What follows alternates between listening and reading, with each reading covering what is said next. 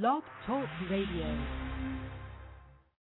Good evening and blessings, and welcome to another installment of the Gist of Freedom Estate.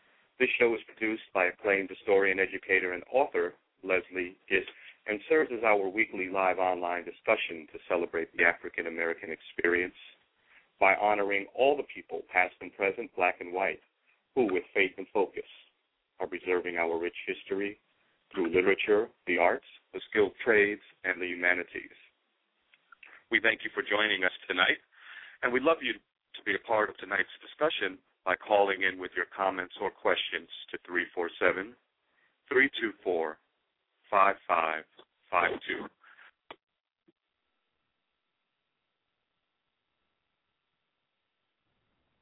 Good evening, everyone. My name is Preston Washington. I'm your host tonight.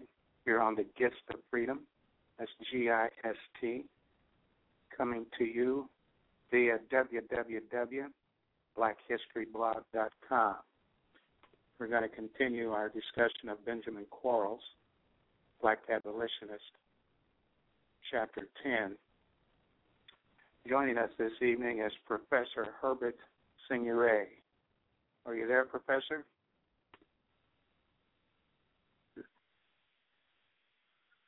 I think I heard you. Yes, good evening. How are you? Oh, I'm fine, Professor. Tell us a little bit about work that you're involved in. I'm sorry? Thanks for inviting me to speak to you then.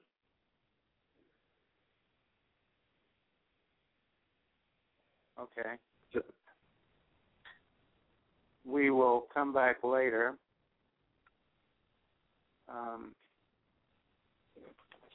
Seems that we're having a connection problem. Hello? No, we're not having a connection problem. I think we all can hear one another. Can you hear me, Professor? Yeah, I can hear you, yes. We can't hear the professor. Can you hear him? Yeah, I can hear you clearly. Okay, go ahead, Preston. Okay. Well, you're going to talk to us, Professor, about the work that you're involved in New York City called the Seneca Village?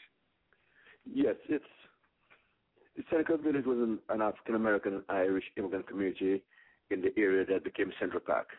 And it was one of the first significant community of African-American property owners. In terms of its location, if you look at the park, present-day park, it would have existed between 82nd and 89th Street and 7th and 8th Avenue from a period from about 1825 to about 1857. Okay. And how long have you been involved in this project? Tell us about the village. Actually, a project started with Professor Diana Walk from the City College of New York, Nan Rothschild from Columbia University, and Cynthia Copeland. At the time, Cynthia Copeland was at the New York Historical Society. She's now at NYU. And I was a student of Professor of Diana Wall, and what happened, the history of Seneca Village was forgotten for over 100 years. But around 1992, the book called The Pack and the People was published, and it was authored by Roy Rosenweg and Elizabeth Blackmore. And there's a chapter in the book that gave the history of Seneca Village. Actually, from that chapter, there's an exhibit curated by Cynthia Copeland and Grady Turner, and that exhibit was held at the New York Historical Society. And from that, there's a lot of interest that was generated from that exhibit. And then we formed a bond with Cynthia Copeland, Nan Rothschild, and Diana Wall to look at the possibility of exploring the history of the community further. Because what happened with the idea of building the park, the powers that be at the time denigrated the inhabitants of Seneca Village, and they will describe it in very negative terms.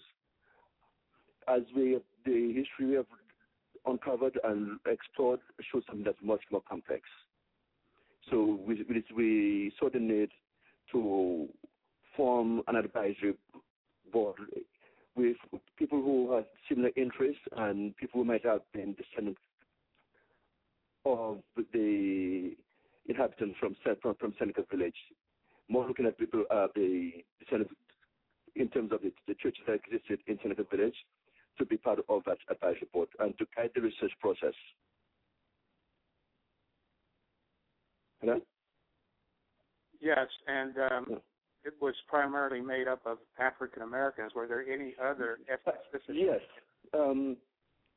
Initial settlers were African American. Actually, if you look at we believe the initial purchase people who purchased property, and the story of Seneca Village actually we begin like in 1824.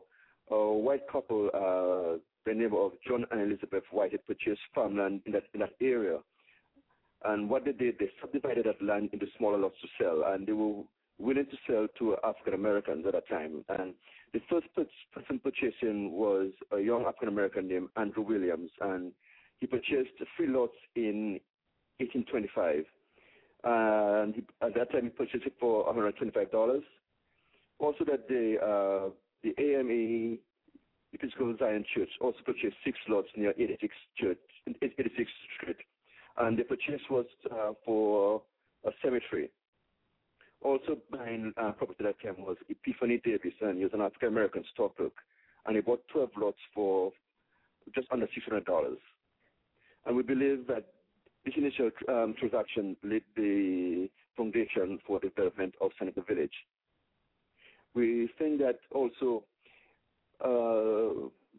something that was driving that purchase was around in the 1820s, the laws in New York State were changing in that slaves would be emancipated around that period. And at the same time that would be happening, the voting laws changed in that the requirement for African American males to vote increased, whereby they had to have property valued at $250 and be a resident of New York City for 3 years.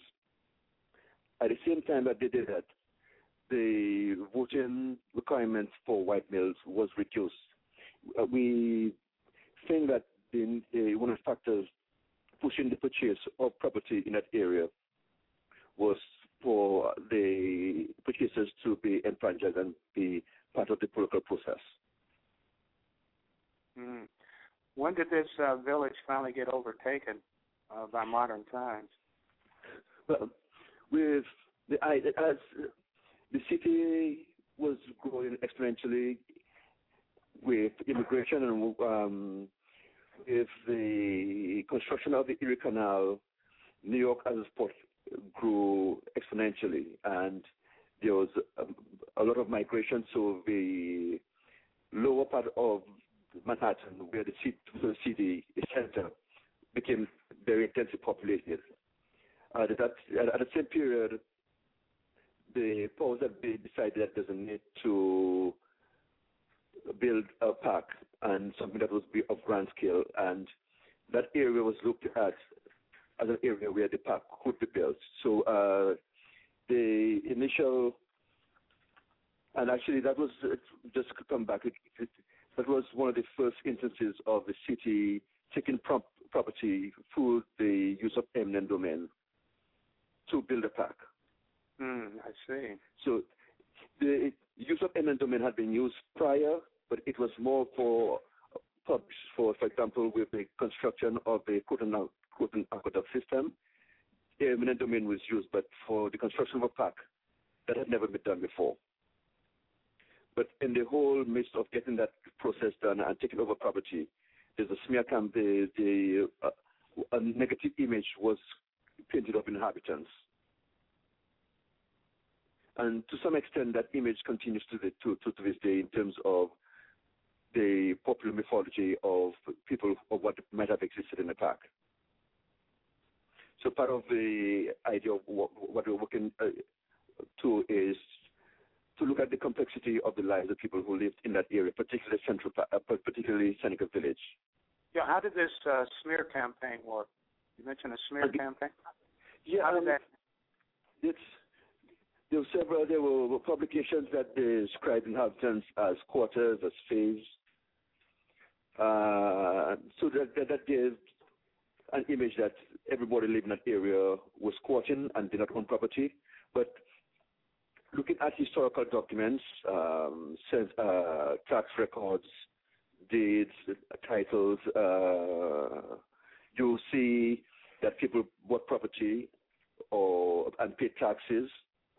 Also, something that's significant with Seneca Village is the length of time that people lived in one area. For example, if you look at other communities, there was a lot of movement in terms of residents, so people never stayed. Residents if they were renters, they kept moving on a regular basis. Whereas if you look at, for example, the census record for the area that is Seneca Village, you see people are there for over 20 years.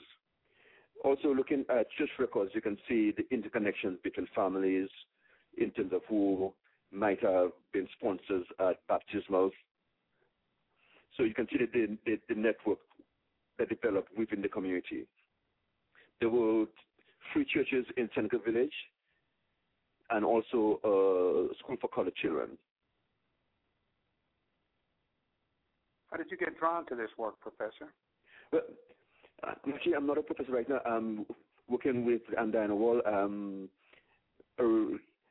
work with the School of Education, and I'm a student of Diana Wall, but I've been involved in projects from the beginning. Okay. And what do you teach? Well, I lecture on Seneca Village and history, and archaeology, but I do more administrative work at City College. In addition to doing research on archaeology. Okay. And are there any events coming up around Seneca Village that our listeners should know about? Well, actually, we'll be having an advisory board meeting at the end of March, and we are going to formulate plans to try and have the exhibit. Right now, there's an exhibit at the City College at the Cohen Library on the research we have done. We had a field school in 2011 where we got permission to actually have a dig in the area that was Seneca Village. We have some artifacts on display at the Cohen Library.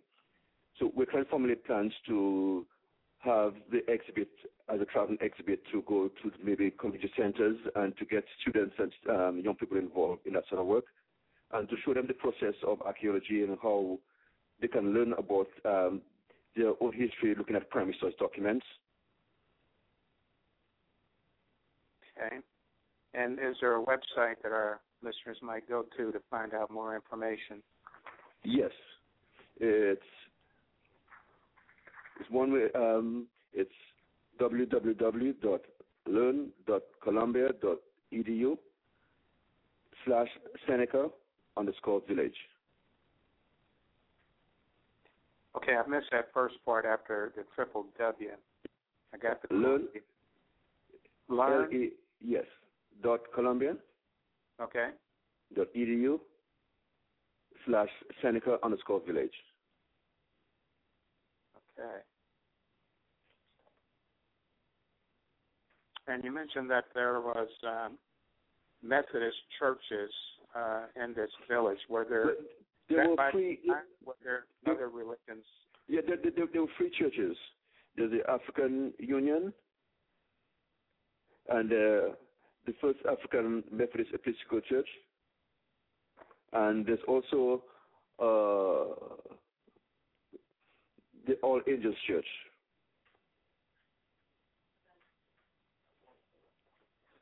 And was that by design? That is, other religions were not allowed, or just so happened that most of the inhabitants were of those particular faiths? Some of the black churches actually grew out of white establishment, but because of issues of race, they formed their own branches. the All Angels Church was mixed in that they were white and black in the All Angels Church. Towards the latter part of its history, towards the 1840s, there were the settlement of Irish immigrants and some Germans within Seneca Village, because at that time you had the Irish famine, and interestingly at that period, the Irish were denigrated also. So part of the Irish living in that community, there was a way of living away from the densely populated area of Lower Manhattan, and maybe finding refuge in that area. Very interesting indeed. So, getting some new information here that Tulsa, Oklahoma, the Greenwood community, known as Black Wall Street, was not the first African American community to prosper, such as it did. It seems that Seneca would have been the first. Is that and actually, just and then if you think of also Wicksville, that's just 10 years after Seneca Village. So Wicksville starts about 1835. So something we'll explore further is relationship between Seneca Village and the Wicksville community in the area because Brooklyn. Mm-hmm. What sort of institutions did they establish there in Seneca Village, other than the churches? That's what we are going to explore some more, but to some extent, because of the area, there'll be some farming. They'll be doing their own farming. We are looking at the remains of it, trying to analyze it further to determine what might have been produced locally. For example, looking at the bones of goat and sheep, we can determine whether it was something that they harvested at home or from a butcher by looking at its sort of cuts of the meat. Mm-hmm. So that's so it gives you an idea of the dietary practices and animal husbandry and how food would be produced within the community. Okay, so there was some husbandry going on. Was there any underground railroad activity? That's one of the questions we're exploring, and as to get anything definite, right now we haven't found anything definite. However, because we know that the initial settlers of the community would have been politically active, and the location of the settlement of the community away from the city center, so that there'll be less eyes looking at the activities taking place. It's possible that it would have been used, but at this point there's nothing definite. But these are things we'd like to explore. Okay. You mentioned Cynthia Copeland earlier. How did you two meet? Actually, we had an exhibit at City College, and we had done an archaeological project on a federal period structure looking at a privy. And from that field school, we had an archaeological exhibit at City College, and Cynthia Copeland was invited to that exhibit because we had explored the exhibit they had at the Historical Society on Seneca Village. And also at that time, so Cynthia invited us to bring that exhibit to the Historical Society. And she had also, there's a period when she had taken some teachers out to the area that was Seneca Village, and she came upon some portraits from her work with the teachers. And she brought these artifacts up to City College to determine whether they might have dated to the period of Seneca, or that Seneca Village existed. So through all this activity, we formed a bond and relationship with Cynthia. And what would you like the public to do to help preserve the that particular village and all black villages for that matter? Usually most people go through Central Park and they have no idea of what existed there prior to the park being built. And because of the way it's designed, it's assumed that everything has been there forever in terms of the trees and the layout, the lakes. And most people don't realize it's a man-made structure, and that there were established communities within that area. So what we'd like to do is to commemorate the history and presence of the African American community in that area. Mm-hmm. So, yes, you want individuals to understand that Central Park was more than just trees and grass, etc. There established communities that people lived and survived in that area. They lived and survived in that area. So, and also contributed, and anybody who lives in New York, they contributed to New York's development in some way. And to the development of New York City. Yes. Now, a couple of things. Are there any markers in the park? Right now, there's a marker that just gives a history of Seneca Village, but we would like to explore the possibility of encouraging the Central Park Conservancy to do something that's more significant and that shows the depth of the existence of the community, because Seneca Village existed not only for 5-10 years, but it was existent for over 30 years. So that's something that's a long period for a community to exist in that area during that period. So like something that would be more substantial and allow New Yorkers to explore their history also. Are there any descendants of the village involved in the project? As of now, we have no direct descendants, but then we are working with two churches that existed in the area that was Seneca Village. And I'm curious how it came to be called Seneca Village. That's usually associated with the indigenous people in New York State, the Seneca Indians. That's something we're exploring. As to the name, there are different possibilities. One of them is there was the Seneca morals for how people who were enslaved might have been treated.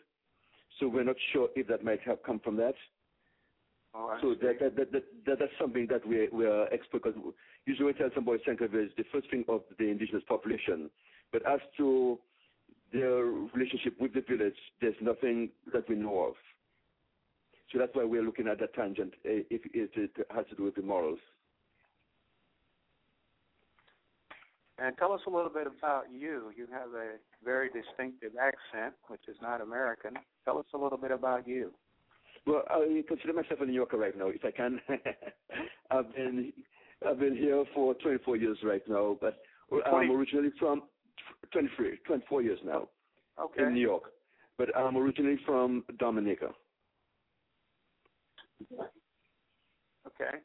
And I understand that you are working on a documentary on South Africa. Anything you can tell us? I'm the advisor for the Caribbean Club and the Haitian Club at City College. So I encourage them to have events that they can explore the diaspora. So actually today we had the screening of the documentary called Promised Land. It was produced and directed by Yoruba Ruchin, and she's an African-American filmmaker. So she actually was on campus today screening the documentary. And the documentary looks at land issues in South Africa following apartheid. So following the screening, there was a lively discussion with students and faculty and the director. Okay. And where did you say you were from again, sir? Dominica. Dominica? Yes. The Commonwealth of Dominica is actually an island between Guadeloupe and Martinique. Okay, where is that? It's not a Dominican Republic. It's a smaller island. It's only about 300 square miles, population about 70,000. Okay. I heard you say small islands. What part of the world? It's in the Caribbean. It's between the island of Guadeloupe and Martinique. It's in the Caribbean. Okay, I heard that, Martinique. Okay. So we're just north of Martinique. Okay. And you've been in the country about 23, 24 years. Yes. But I go back once or twice a year. Okay. Any other projects that you're involved in other than Seneca and the documentary on South Africa? But right now, my focus is on the Seneca Village because there's in terms of the use of historical archaeology, because historical documents that focus on elite groups or tend to be biased by the ones that have produced this material. The material culture of communities gives something that gives voice to those who are undocumented or have been documented in an optic that's been biased by the producers of that document. So by using historical archaeology, you can get something that's more complex in terms of the lives of these people.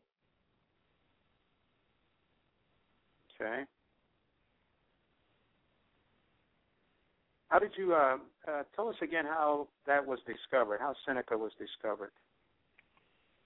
Well, it was not discovered. It was lost in the popular memory of New Yorkers, and through the publication of a book entitled "The History of Central Park: The Park and the People."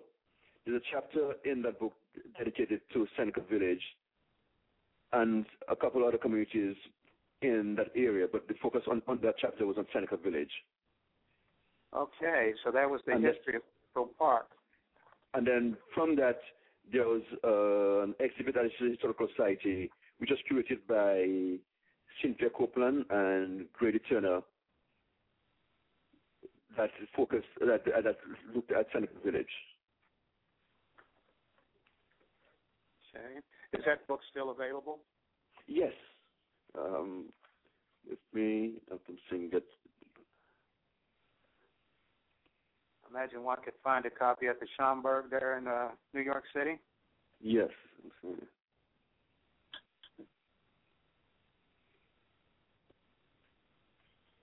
Okay. And who's the author? Do you recall? Yes, it was written by Roy Rosenweg and Elizabeth Blackmore.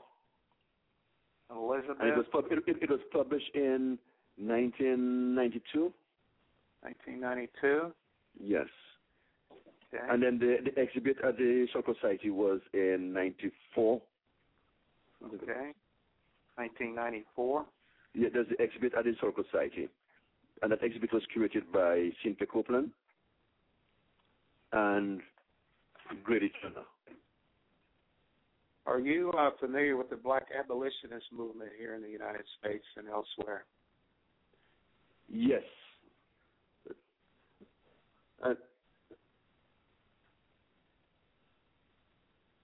Are you there? Yes. Oh, okay. Yeah, you're kind of fading in and out there on me.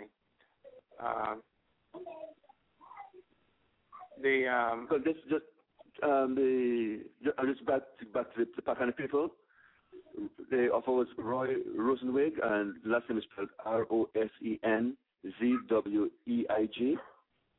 and Elizabeth Blackmore, Blackmar. Okay. And the exhibit at the Historical Society was actually in 97 to 98, and it was entitled "Before Central Park: The Life and Death of Seneca Village."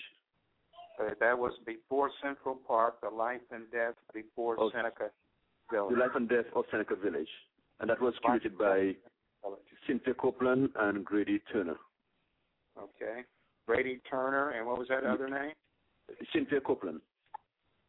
Okay. Getting back to the abolitionist movement, can you tell us anything about that movement in New York? the abolitionist movement?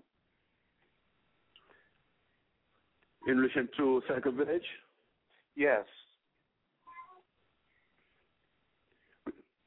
Because we know that there were the initial purchasers of Seneca Village were people who were inclined to be politically active. That's one dimension we like to explore further. And how many people do you have working on this project altogether? Well, it has gone through different phases. So, okay. It first started, when it first started, we had a couple of field schools in 2000, 2001, and we worked with 9 undergraduates in each period. Then we had a period where we did some quarrying in 2004, and then in 2011 when we did the archaeological project, we had 9 undergraduates and 2 grad students guiding with the work, and then when we did the exhibit at City College, we worked with 9 undergraduates again. Okay, thank you so much, Professor, for that bit of information on Seneca Village. It'd be my pleasure to be able to share this information with your audience. Yes, and will you stay online and be with us after we listen to Chapter 10 of The Black Abolitionist? Yes. By Benjamin Quarles, and maybe we'll discuss that. Excuse me, we have a caller. Are you on the air, caller? You can go ahead, caller. Okay, well, maybe they'll call us back as we prepare to listen to Chapter 10, The Black Abolitionist, by Benjamin Quarles. Are you familiar with the author Benjamin Quarles, Professor? No. Okay. And speaking of the Underground Railroad, and what was slavery like in Martinique, in that area, this stretch of islands? It varied from island to island. If I'm from Dominica, there were not extensive plantations as most of the other islands. But there was a lot of resistance movement because the island is very rugged and mountainous. It lent itself to communities being formed outside of the established plantation areas. So there were a lot of rural communities in the mountains. Okay. Well, I think we have the book queued up now, so we'll take our audience into Black Abolitionists by Benjamin Quarles.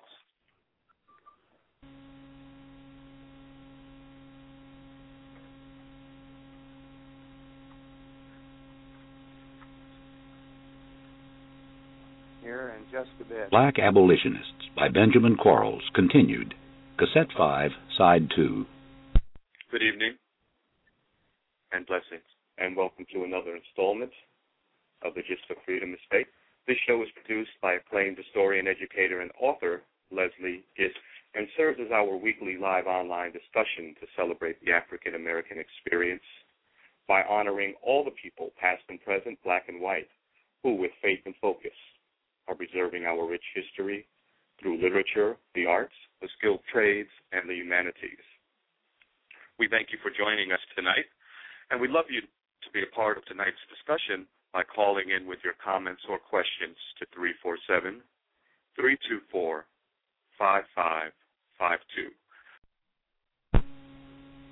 With the emergence of the Liberty Party in the 1840s, it was inevitable that the equal suffrage issue would come before the Constitutional Convention of 1846.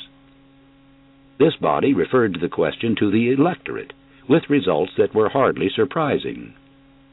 In November 1846, the property qualification for Negroes was retained by a vote of 224,000 to 85,000. It is to be noted that in addition to the race and color factor, the Negroes' political inclinations entered into this lopsided tally. Negroes were Whiggish or Liberty Party-ish, and hence could hardly expect Democrats to vote for a measure that would add to the political strength of their opponents. The pattern in New York did not change for the remainder of the pre-war period, with Negroes pressing without success for equal suffrage. At a state convention held in Troy in September 1855, the delegates condemned political discrimination and proceeded to organize the New York State Suffrage Association. Stephen Myers was appointed lobbyist at Albany. In this capacity, he attended the sessions of the legislature, buttonholing most of its members. In February 1856, Myers reported that 2/3 of the lawmakers were favorable to extending the franchise. But either this figure was inflated, or a number of men changed their minds. 4 years later, during another presidential year, the issue was still high on the agenda of the New York Negroes. The State Suffrage Association was now joined by a number of local groups, including the New York County Suffrage Committee, the Brooklyn Elective Franchise Club, the Albany County Suffrage Club, and the Elective Franchise Club of Ithaca. By September 1860, there were 48 local suffrage clubs in New York City and 18 in Brooklyn.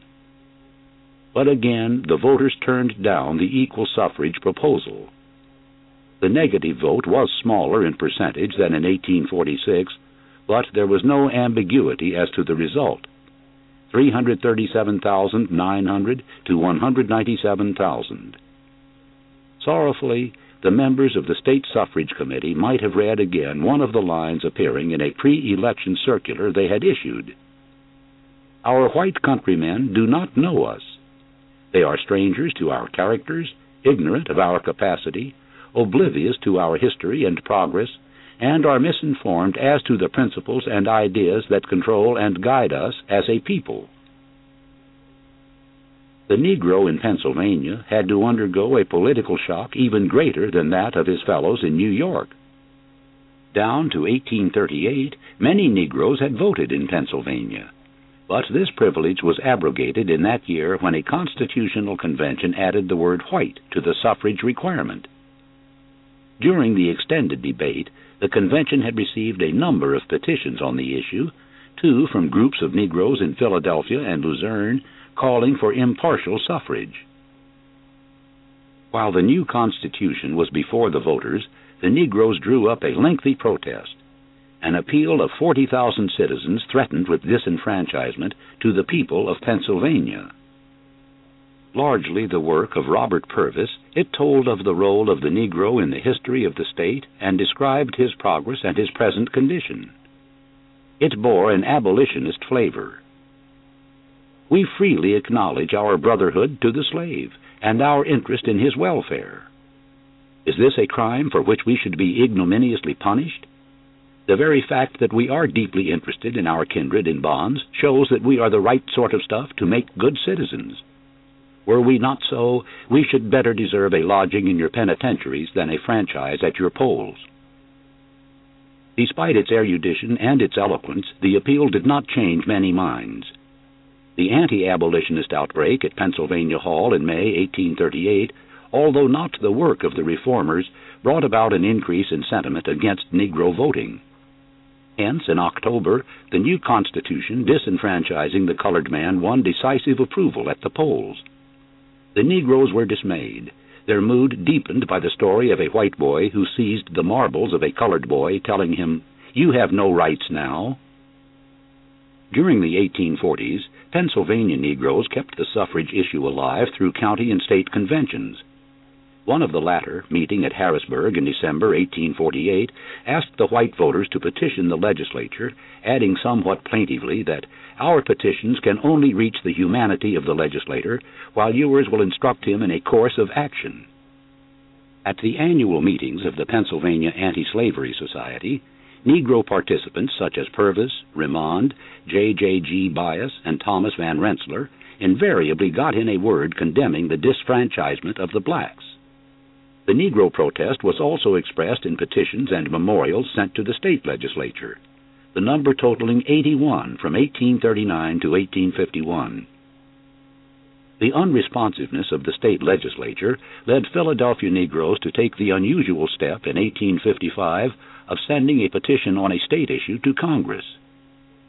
This memorial of 30,000 disenfranchised citizens of Philadelphia to the Honorable Senate and House of Representatives was a recital of the Negro's record of patriotism and good citizenship, his ownership of property, and his payment of taxes.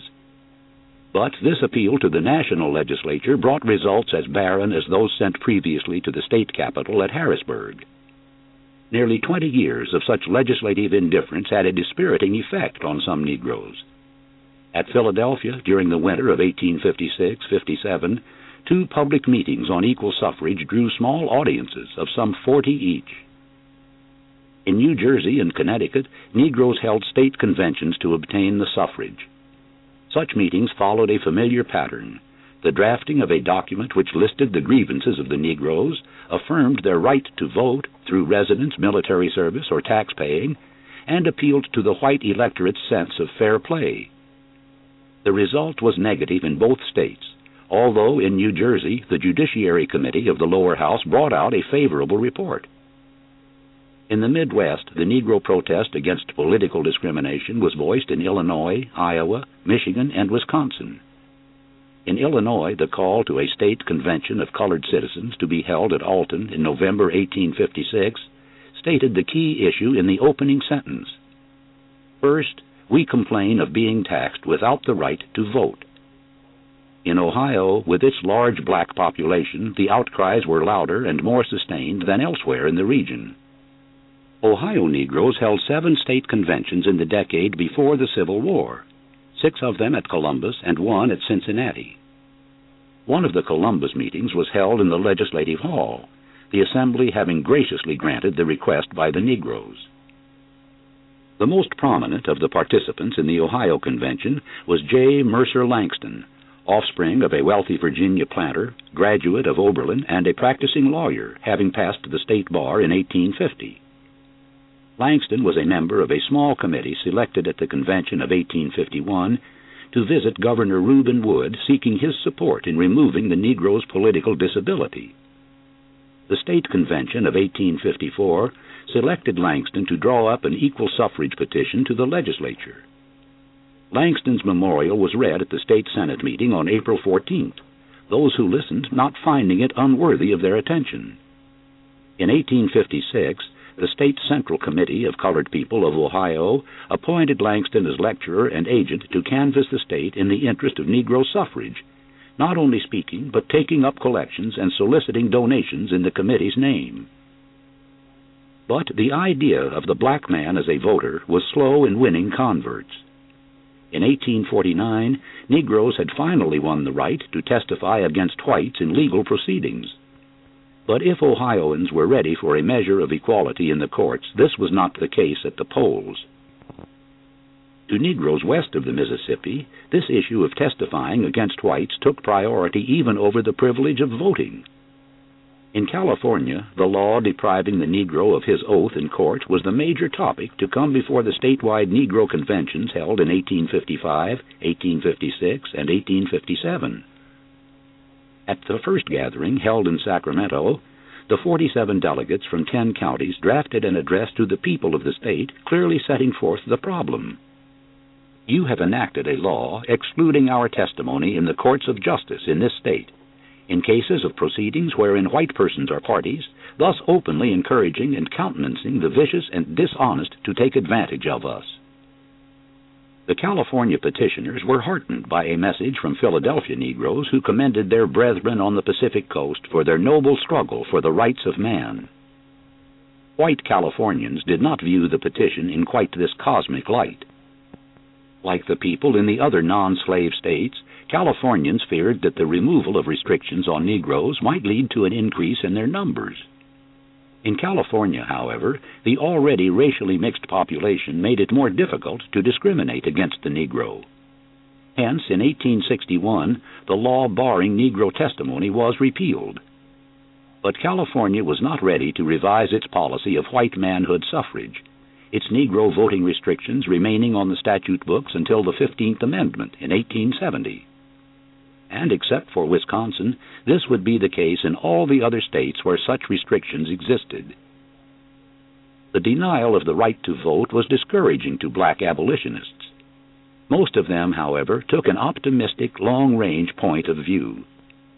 Jacob C. White, speaking at the closing exercises of the Philadelphia Colored High School in May 1855, at which the governor of the state was the honored guest, stressed the point that although Negroes were not recognized in the political arrangements of the Commonwealth, they were preparing themselves for a future day when citizenship in America would be based on manhood and not on color.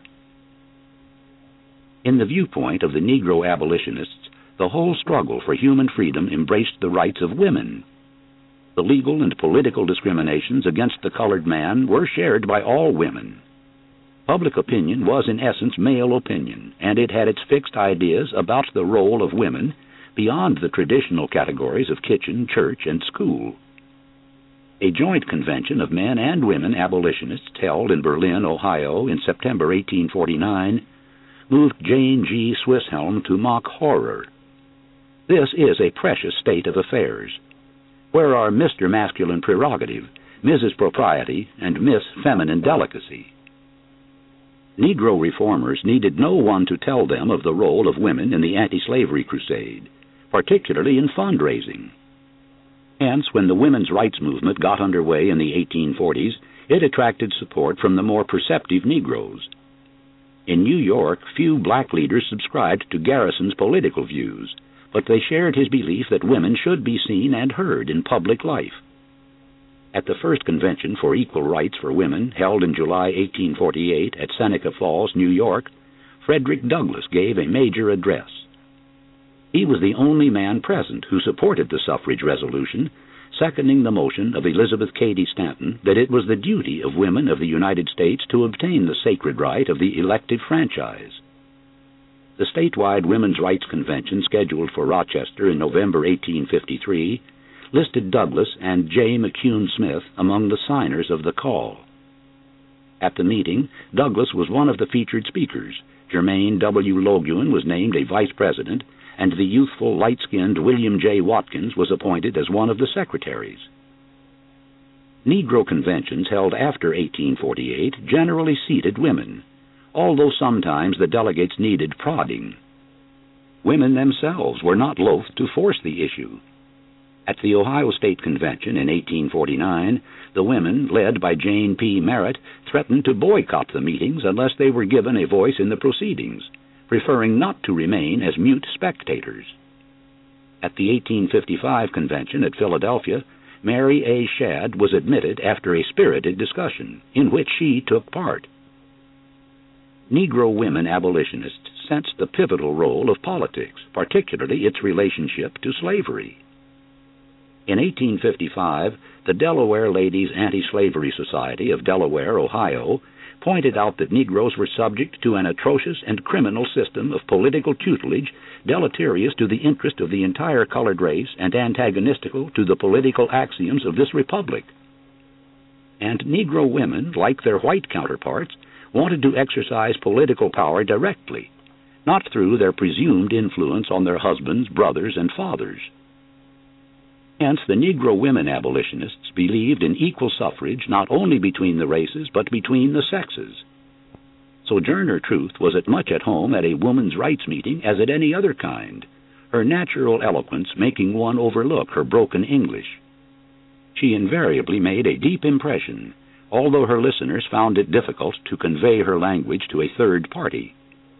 One might as well attempt to report the 7 apocalyptic thunders, wrote J. Miller McKim. Frances Ellen Watkins was of comparable dedication in the battle for human rights, but a contrast figure in appearance and style. Slender and graceful, with a soft and musical voice, Frances, too, could take a deep hold on the human heart. In October 1857, the Pennsylvania Anti-Slavery Society hired her as lecturer and agent for eastern Pennsylvania and New Jersey, and received glowing reports of her lectures until the termination of her appointment in May 1858. A reporter at Mount Holly called her the best speaker he had ever heard. A listener at Norristown, Pennsylvania, was just a shade less enthusiastic, rating her as the most eloquent woman he had ever heard except Lucy Stone. Frances, like Sojourner, had a little book to sell, but hers was not ghostwritten. Her poems on various subjects, first published in 1854 and with a preface by William Lloyd Garrison, had a ballad simplicity and bore such titles as Slave Auction and The Fugitive's Wife. Frances was one of the signers of the Constitution of the Ohio State Anti-Slavery Society, an offshoot of the State Convention of Negroes held in Cincinnati in 1858. She pledged $10 to the new society and became a member of its committee to raise $500 for operating expenses. Charlotte Fortin, like Frances, was frail, introspective, deadly in earnest, and of a literary bent which in her case found its major expression in a diary. Charlotte joined the Salem Female Anti-Slavery Society when she was 17. She became a teacher at the Salem Normal School, of which she was a graduate, and corresponded with Garrison and Wendell Phillips.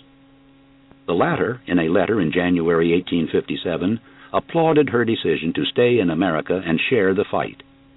She owed it to her grandfather, he added, referring to James Fortin.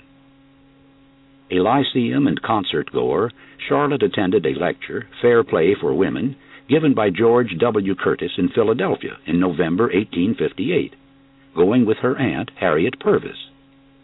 The young Charlotte was delighted with Curtis, finding his lecture as much abolitionist as suffragist.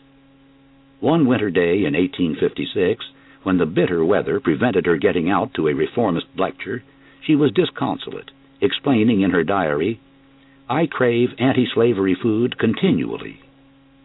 A worshiper of Charles Sumner, Charlotte walked on air one Saturday in February 1858 when she received 2 large envelopes from him, one of them bearing extracts from one of his speeches and the other containing 8 autographs of prominent persons in England and America.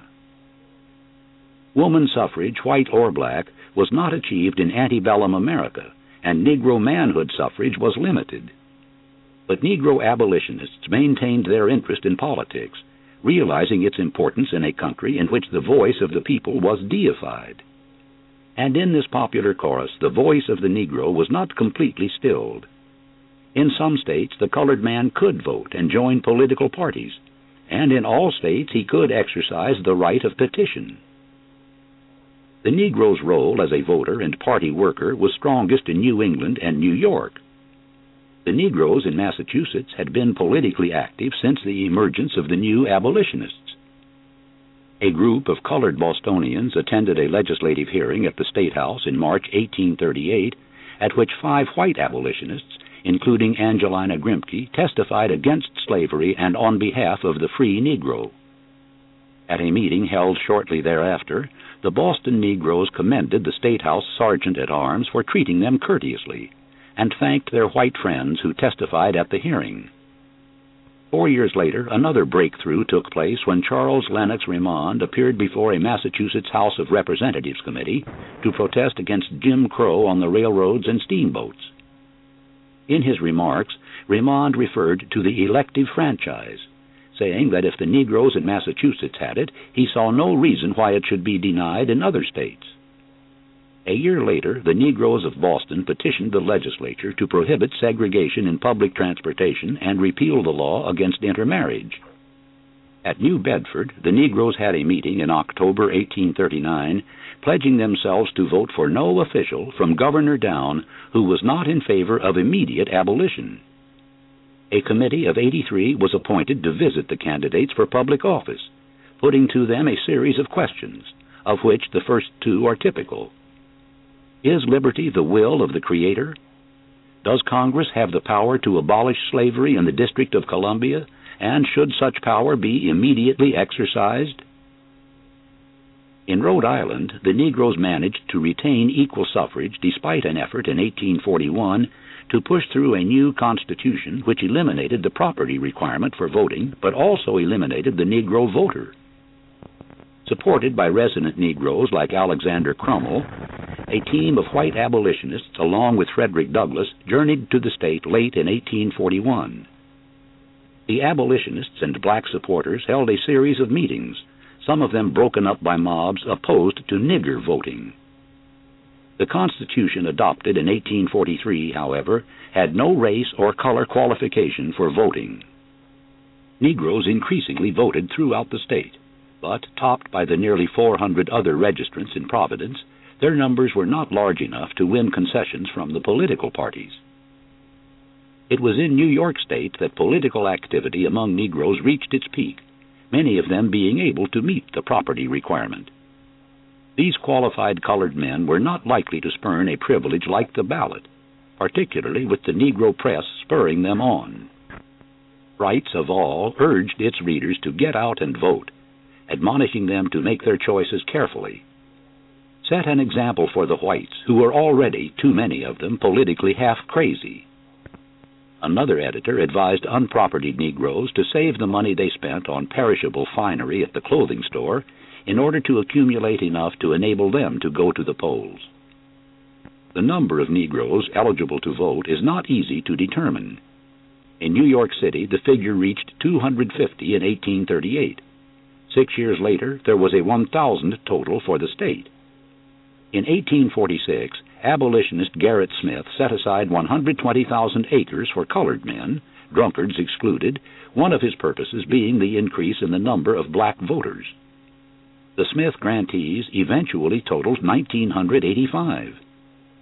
By 1850, the list of qualified colored voters had risen to 1,200 for New York City and environs. And whatever the figures, they do not tell the whole story. Many Negroes followed the advice given by suffrage-seeking organizations. If denied the right to vote yourself, try to influence others to cast their ballots for the right candidates. Negroes eligible to vote needed no exhortation to exercise it.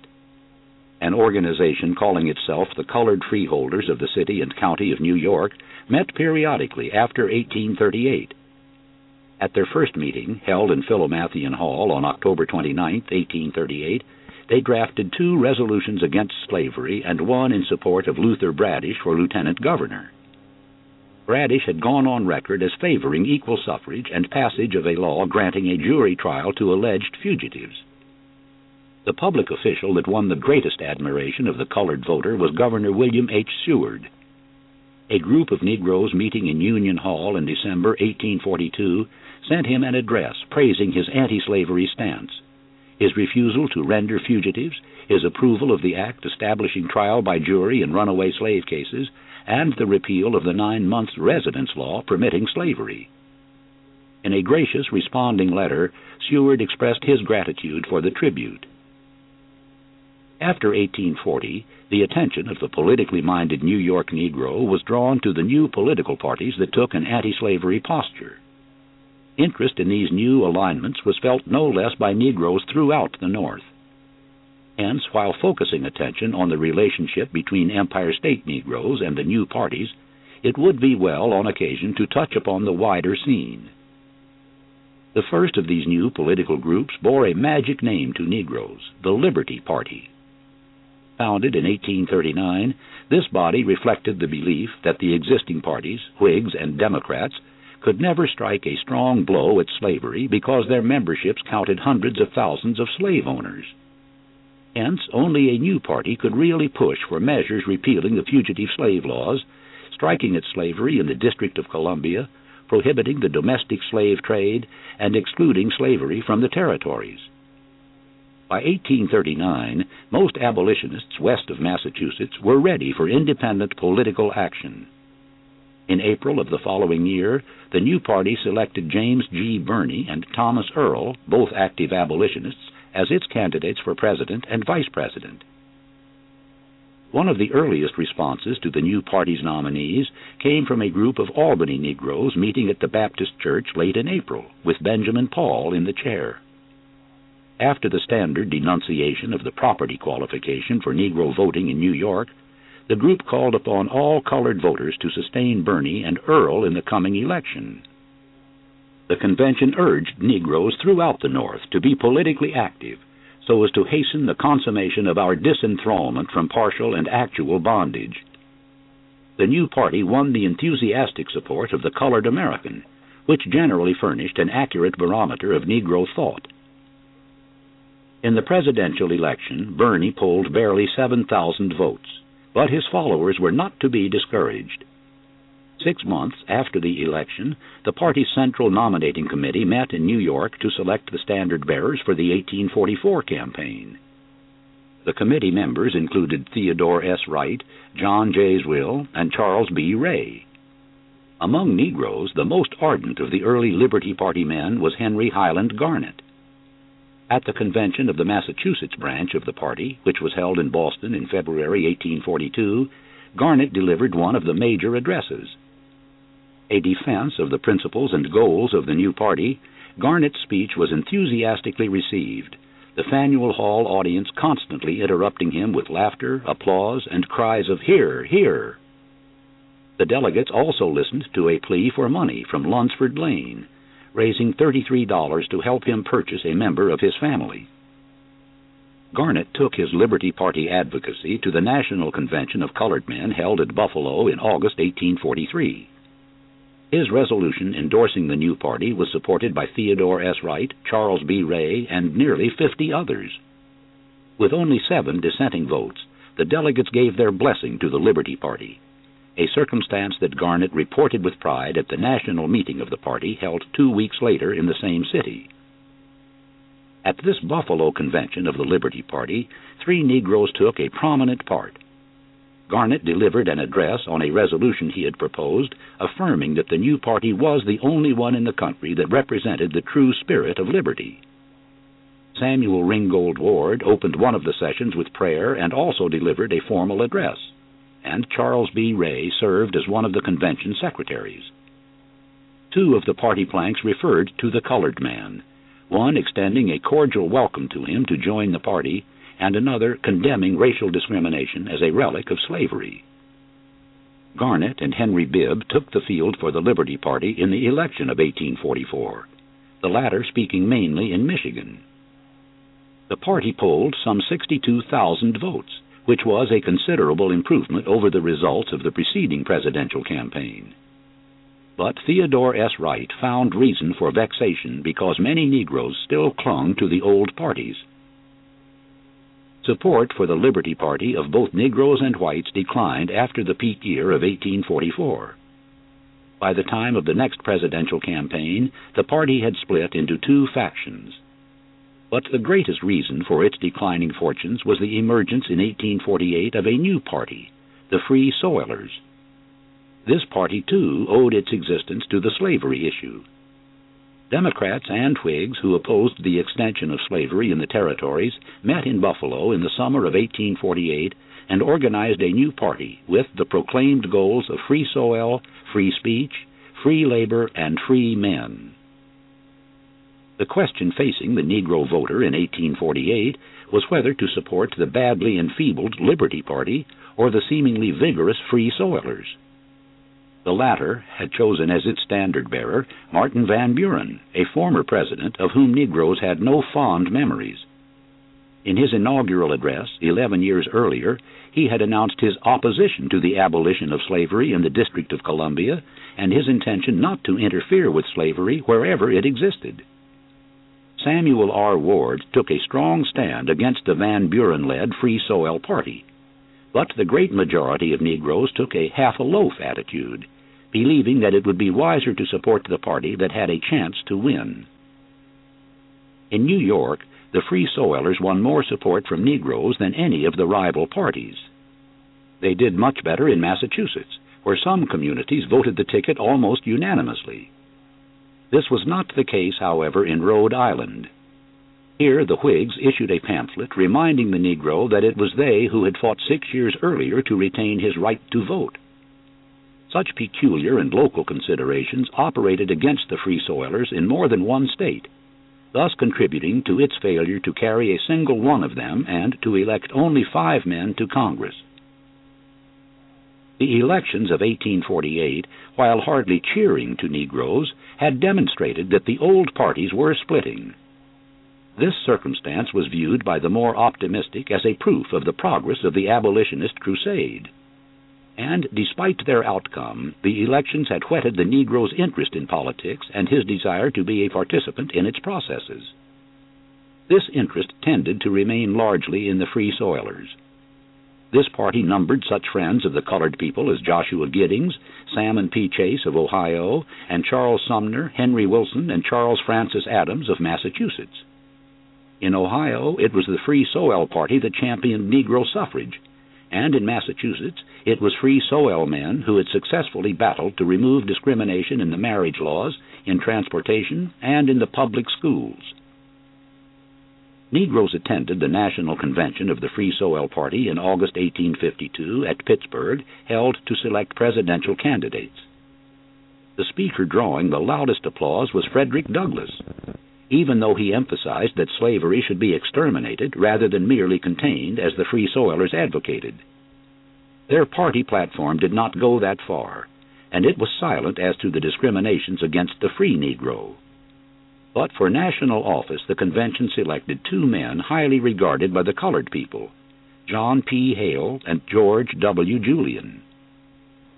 In the closing weeks of the campaign, Free Soil Negroes throughout New England held a series of rallies in Boston, all characterized, according to William C. Nell, by great enthusiasm.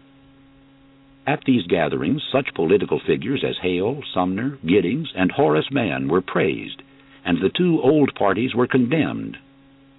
The speakers, including J.C. Beeman of Connecticut and William J. Watkins and Germain W. Loguin of New York, called upon the colored voter to sustain free soilery and thereby advance the anti-slavery cause. A handful of Negroes, and not many more whites, remained with the Liberty Party, headed by Gerrit Smith, the reformer philanthropist. Smith, campaigning for Congress, won a seat, but on a local issue unrelated to slavery. Otherwise, the elections brought little cheer to Negroes and abolitionists, the Free Soil vote being smaller than that of 1848. Anti-slavery political parties, however, were far from having run their course, the greatest one of all coming into existence in 1854. In that year, the Kansas-Nebraska Act, opening the door to slavery in territory where it had been prohibited since 1820, created a deep resentment in the North. This Nebraska business is the great smasher in Syracuse as elsewhere, wrote J.W. Loguin to Frederick Douglass, adding that the atrocious villainy of the author of the bill, Stephen A. Douglas, was doing a fine work for the slave, but no thanks to him. A group of Philadelphia Negroes, headed by James McCrummell, held a meeting condemning the act on the grounds that slavery could not be legalized, and praising the congressmen who voted against it, Seward, Chase, Sumner, Giddings, Gerrit Smith, and Benjamin F. Wade. Negroes were not the only ones bitterly opposing the measure. Its passage prompted conscience Whigs and anti-slavery Democrats to join with the Free Soilers to form a new party, the Republicans. Its ranks grew rapidly, spurred by the news of the bloody conflicts that accompanied the opening of Kansas. Negroes as a whole hailed this newer and stronger party committed to the containment of slavery. But there were a few dozen colored voters who, like the Liberty Party to which they belonged, refused fellowship with the Republicans. With a stubbornness almost unparalleled in politics, the Liberty Party would not take itself out of existence. Despite its microscopic vote in 1852, the party scheduled 2 conventions in New York in 1853, the second of them at Canastota in October, with Germain W. Loguin presiding. A year later at Syracuse, 30 Liberty Party diehards, among them Frederick Douglass, went through the ritual of nominating a candidate for governor and declaring that it was the right and duty of the federal government to do away with slavery. The coming of the Republicans did force the Liberty Party people to make one change, that of experimenting with a new name.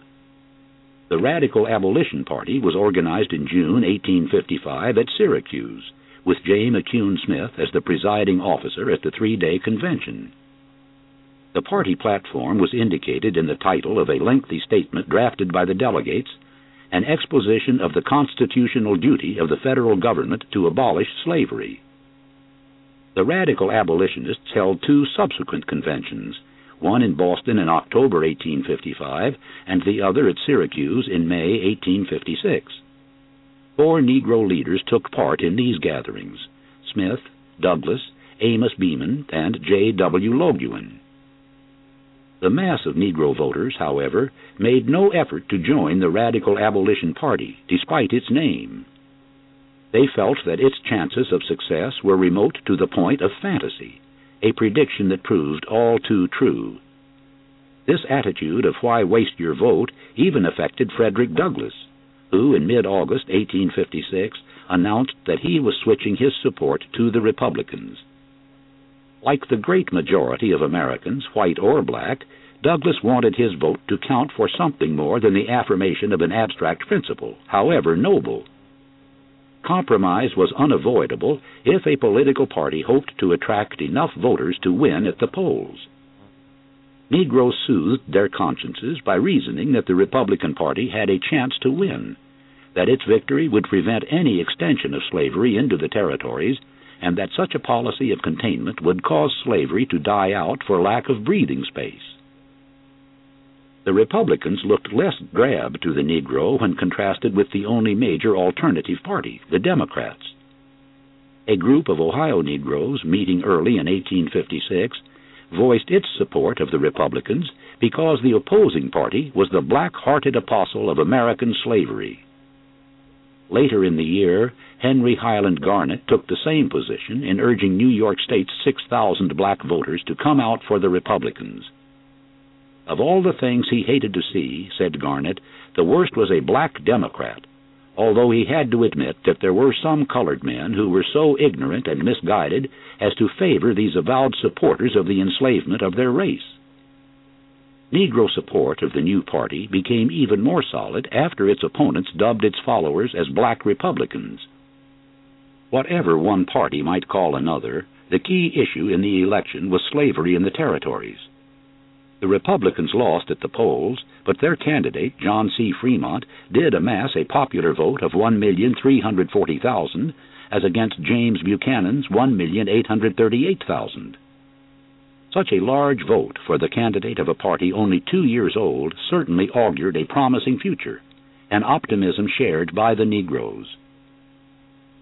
Essentially, their policy was a continuing attack on the Democrats.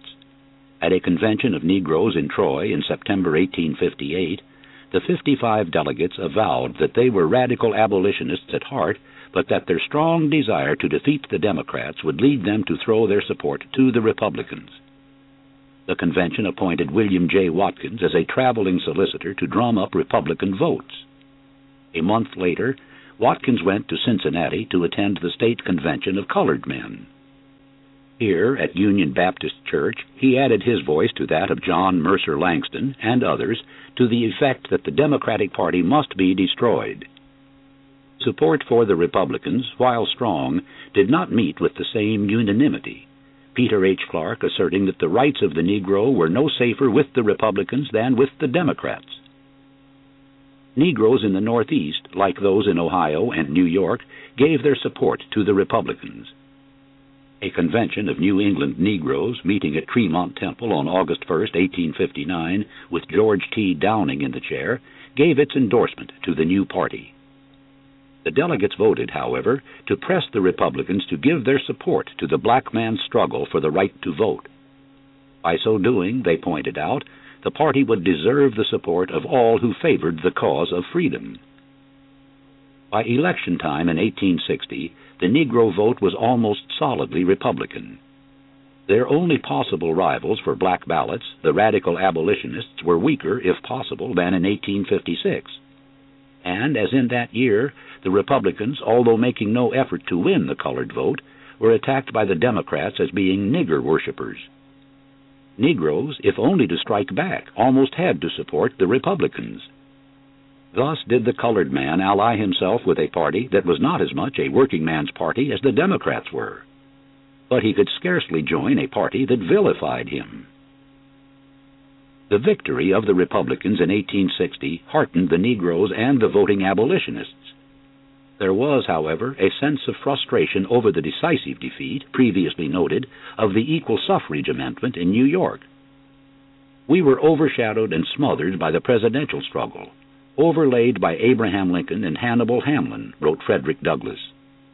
The black baby of Negro suffrage was thought too ugly to exhibit on so grand an occasion.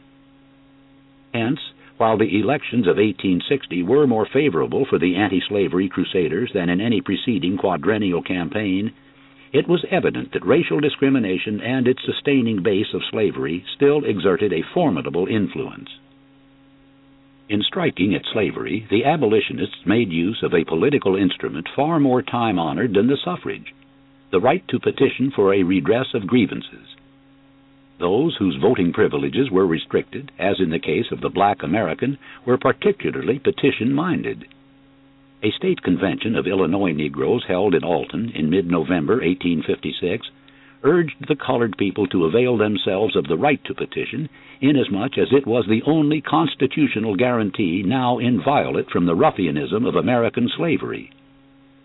2 years later, an Ohio convention of Negroes pointed out that the right to assemble and petition for a redress of grievances was one of the few rights left to colored people in the United States.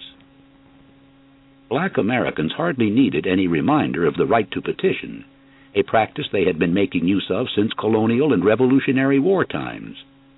And they needed even less advice as to what to petition for, having during the course of the 18th century sued either for their personal freedom or, as in the case of Paul Cuff in Massachusetts in 1780, for the suffrage. The new century was hardly 2 days old when a petition from a group of Negroes from Philadelphia was brought before the House of Representatives. The petition, which had been circulated among Negroes by James Forten and churchmen Absalom Jones and Richard Allen, asked the House to adopt such measures as shall in due course emancipate the whole of their brethren from their present situation. For a beginning step that might be taken, the petition mentioned a revision of the laws governing the slave trade and fugitive slaves. After 2 days of debate, the members of the House overwhelmingly rejected the petition, alleging that it asked them to legislate on matters over which they had no control. One lone member voted for the measure, George Thatcher of Massachusetts, whose championship James Forten never forgot. With the coming of the new abolitionists after 1830, the use of the petition reached flood proportions. This book is continued on Cassette 6, Side 1.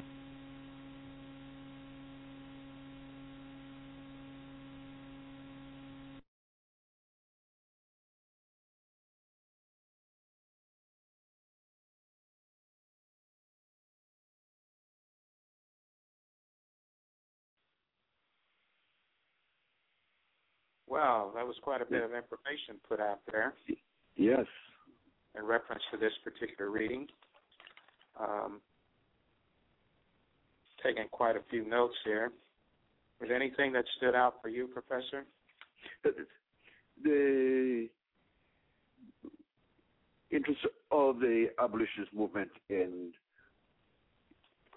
making efforts at enfranchising the community so that they could participate in the political process. They need to acquire property so that they become voters. It parallels what happened in Seneca Village. Yeah, there was quite a bit of activity noted in New York City and New England states around suffrage. I think he mentioned that in the state of New York there were 18 suffrage groups. It started around 1848 up to 1860, and there were 18 such groups in Brooklyn. Yes. Too often we negate the presence of the African American presence in New York City, but as the African Burial Ground, Seneca Village, Riggsville, Sandy Ground, Skunk Hollow, all these communities indicate the presence of African Americans in the Tri-City area. Yeah, excuse me, yes. Quite a bit. I was also impressed with the fact that there was a fear, particularly in New York and again in New England, Pennsylvania, and other areas, that the whites feared blacks obtaining voting rights. Yes. Because with voting came power. And I also noted that although they might have had voting rights in certain states, they didn't have any candidates aside from abolitionists, white abolitionists, but no black abolitionists running for office that I'm aware of. I want to remind our listeners that if they want to join in here, they can call in to 347-324-5552.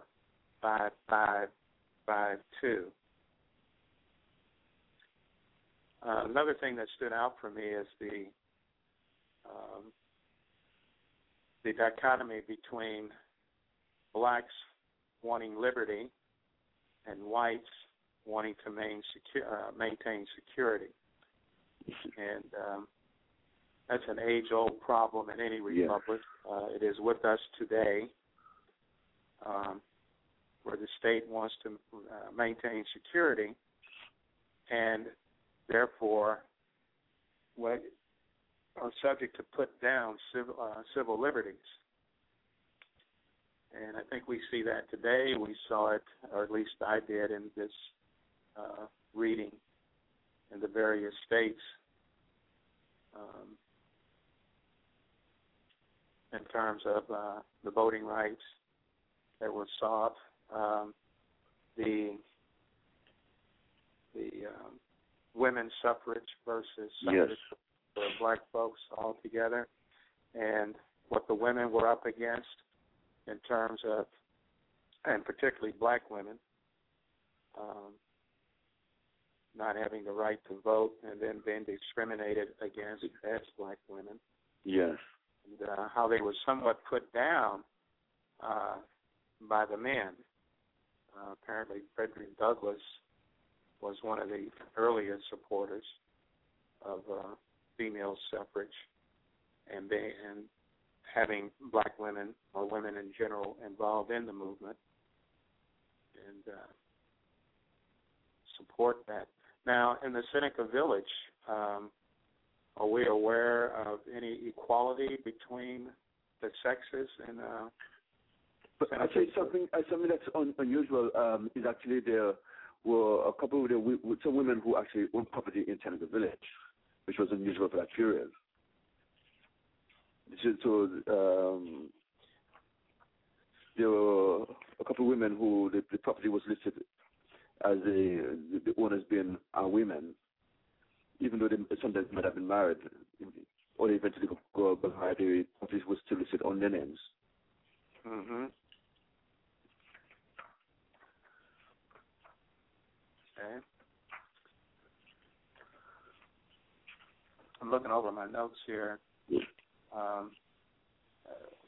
Noted the development of the political parties as well, particularly the Liberty Party that started out about 1839, and how it attracted a number of black folks to that particular party, those blacks who were free, obviously. Yes. However, I noticed that in 1846, the Constitution in some of those eastern states, Pennsylvania, Ohio, etc., the property rights were maintained. That is, one had to be a property owner in order to be given the right of suffrage, the right to vote. And I noticed all these constitutional conventions were held in the various states. And when it came to property rights, or owning property remained in those constitutions, and it led Garrett Smith to purchase a number of acres on the East Coast and parcel it out to black males so that they might have the right to suffrage. Yes. Yeah. And this also went out west. They mentioned California also rejected because they were afraid of the increased numbers of blacks being able to vote. And, of course, we know there's strength in numbers. Yeah. It's something I see in what I said with New York City, New York State, in a process of emancipating slaves, changing the voting laws for African American males, increasing the requirements, at the same time decreasing the requirements for white males, all in fear of a large number of African Americans would be enfranchised and would be able to participate in the political process. So how you limit their activity, the requirements, you increase the requirements. And in terms of access to employment and the sort of employment which they could easily get paid, it was very limited to them. So having property value at $250 would be something significant for that period. But still, because of the need to participate, people found ways to raise funds and acquire property so they could participate. Another remarkable thing for me in my notes here, particularly he talked about Boston, where free blacks were not only fighting for abolition of their Southern brothers who were being held in bondage, but they were also fighting for more freedoms within those communities that they were free. For example, he mentioned free blacks in Boston were fighting for transportation, to be able to use the transportation systems. Intermarriage was also a concern amongst free blacks. So there was a two-front war here, if you will, on two fronts. And so, more rights, extended rights for free blacks, and total rights, abolition of slavery for their Southern brothers held in bondage. Again, I mentioned, although they had the right to vote, but apparently not the right to run for office. They had to rely on their abolitionist allies to get into elected office to be able to impact legislation. Also, I had a question. I heard the name mentioned, Charles Lennox Lamont. Do you know if Lenox Avenue in New York City was named for Mr. Lamont? No. Did you know anything about that? No. Okay. Many of our listeners might know something about that in terms of Lenox Avenue being named in honor of Charles Lennox Lamont, who was very active in the abolitionist movement in New York City. What I could gather from that presentation.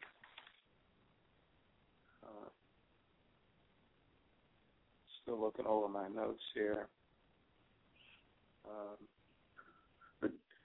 Another key thing. Go ahead. Let's just maybe share some listeners in terms of good reference for looking at the African American presence in New York City is a book by Leslie Harris entitled "In the Shadow of Slavery: African Americans in New York City from 1626 to 1863." Okay. And this is published in 203.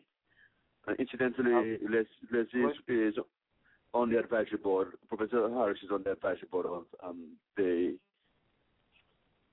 Institute for the Exploration of Seneca Village History. the name of that. Leslie Harris, Professor Leslie Harris, and it's entitled In the Shadow of Slavery. African Americans in New York City, 1626 to 1863. 1626 to 1883? To 1863. 1863, In the Shadow of Slavery. Yes. By Leslie Harris. Yes. There's several books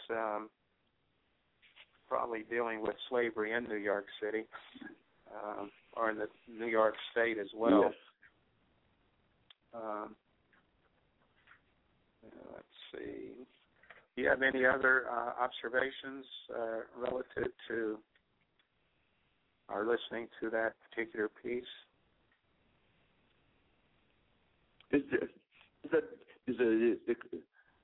The constant fight for equality, and it's never ending.